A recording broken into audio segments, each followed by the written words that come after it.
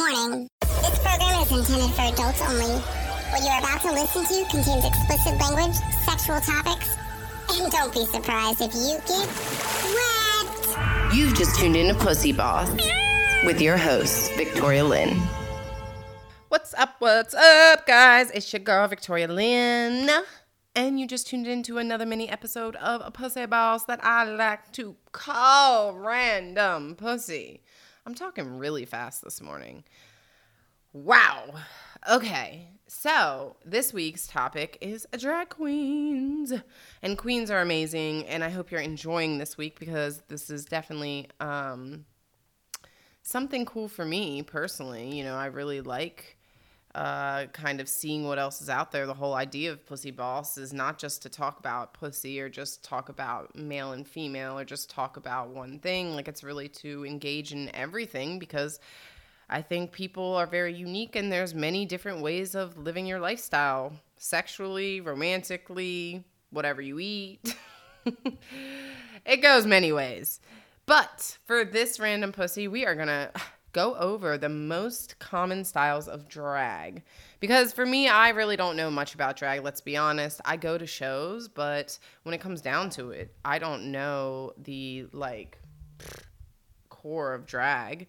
Well, the history of drag. I do know the history of drag now because I've been studying about it. But what about the styles of drag? What kind of styles are there?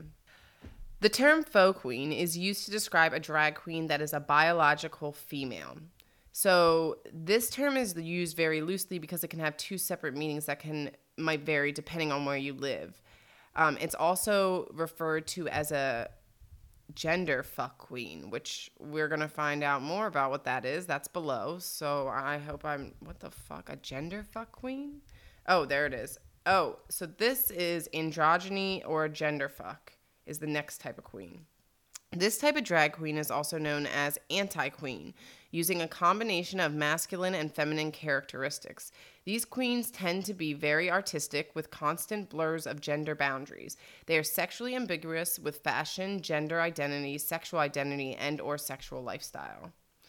Okay, so this makes me think of this girl, okay? She was on America's Next Top Model. Her name is Asmarie Washington, and I was on a set with her. She was in a movie, and the girl who was playing the role I guess beside her, whatever, in the scene, didn't show up. So they were like, Victoria, would you mind being the hooker? It was a hooker role, of course, right?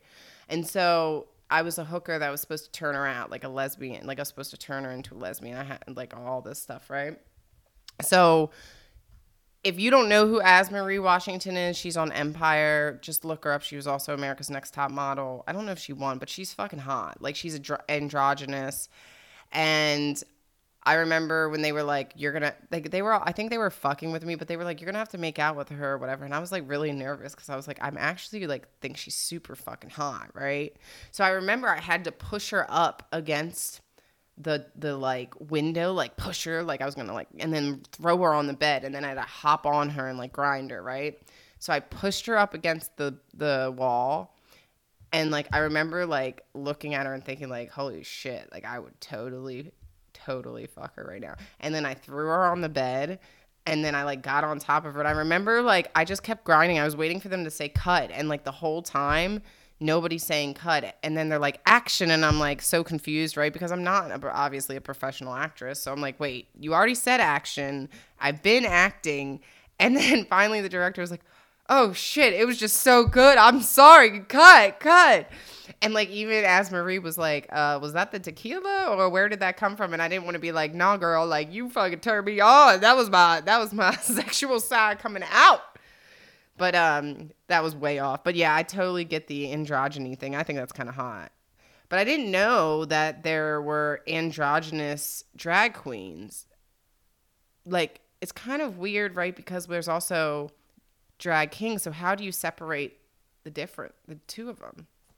I don't know. Fish. Okay, so I heard this term in one of the interviews, and actually somebody did not like this word fish because they feel fish is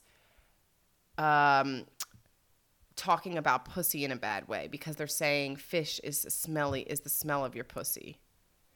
So it's a negative term in some people's eyes. Not in everyone's eyes, but if you listen to interviews, I can't remember who told me that. I don't remember which queen said that to me, but they didn't like it. They didn't like the word fish.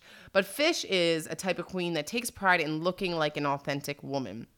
They want to look as close to the real thing as possible. Coming beat to the gods and patted down serving body. Oh, love that. Beat to the gods and patted down serving body. I'm going to fucking use that. That's amazing. These ladies give you the real day-to-day woe man. They are known for being very polished, and they take their drag very seriously, sometimes throwing shade at the types of drag they don't represent. I'm pretty sure Indica Sativa was like, I'm a fish, baby. I would totally. It's Indica. She's crazy. I love her already. That's a new bestie. Club. A club queen is a queen that either comes from the 1980s, 1990s New York City club kid scene or has drawn inspiration of their drag persona from there. They are known for slaying drag balls with fierce yet sometimes outrageous fashion and unique makeup techniques. See, drag balls, I'm telling you. That's somewhere we got to go. Drag balls, it's where it's at. Goths. A goth queen is exactly how it sounds, dark and gloomy. This type of queen thrives off of creating looks inspired by classic goth and horror films. You won't see an eclectic group of colors in this queen's closet. It's all black. Most tend to do whiteface and a very dark themed makeup styling. Pageant. A pageant queen is a queen that thrives in the heat of competition. By taking drag to its extreme seriousness, these ladies invest everything, literally thousands of dollars. I believe it because bodybuilding was so expensive. Pageants are, and like bodybuilding is like a pageant, right? Except for your clothing is just a bikini. But my bikini, okay, my bodybuilding bikini was $350. Have you seen what I was wearing on stage? It was like barely covered my ass. Actually, it didn't cover my ass at all. It wasn't supposed to, but. But these beautiful ladies take fish to a whole nother level because they are judged on every detail. They keep their drag on point and extremely polished. They exceed in the dimension of elegance and fashion, employing elaborate jewelry and gowns to snatch the crown. It sounds so. I just love the wording. What is this from? This is from queerty.com. QUEERTY.com. Camp drag queens employ a drag aesthetic based on clown-like values such as exaggeration, satire. These queens are sometimes known for being brutally honest. Yes, honey. Exhibiting insult comic-like techniques. Camp is not just a style, it's a lifestyle. These queens tend to be very humorous in their everyday lives, which might explain why their comedic delivery is so flawless. Camp they did at the Met Gala, last year or the year before that, and Lady Gaga did the most amazing, I think it was last year, she did like a 10-minute runway walk. Did you know that, Sarah? So for 10 minutes, she had like 5 different outfit changes, and it was amazing. Like all the outfits were, and she did it right there on the red carpet. She just kept changing and then posing like ridiculous. Yeah. Oh, Gaga's amazing. Fucking amazing. She's an amazing woman. Trans drag. A trans drag queen is a queen that still performs as a drag queen, although she has begun a gender transition from male to female. Although not all of these queens fully transition, many begin taking transitional steps to look further female, including breast implants and growing out their hair. Fluid. A fluid queen is one who does not stick to one type of drag. Rather, they use many influences. They create a melting pot of techniques and styles to create their look or persona. These queens tend to be versatile in performance and style. I wonder if fluid then would work for, if Crystal would consider herself fluid then. Because she does drag king and queen, right? So does that mean, is a fluid queen, can that be a king? I don't know. Okay, this one's kind of a little scary. Tranimal, aka terrorist drag. Tranimal drag deconstructs fashion and makeup, often using found objects, elements of surrealism, and mixes of performance art, punk rock, racial, and social issues. These drag queens often purposely use unkept wigs and clothing. Most still hide male attributes, but don't necessarily shave or tuck, creating a constant push and pull between the genders. Very interesting. And then last but not least is Active Seal. You know I'm saying this wrong again. Whatever.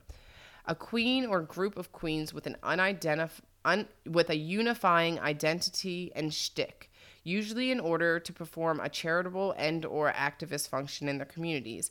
Many perform to raise funds for other charities, which may or may not be LGBT related.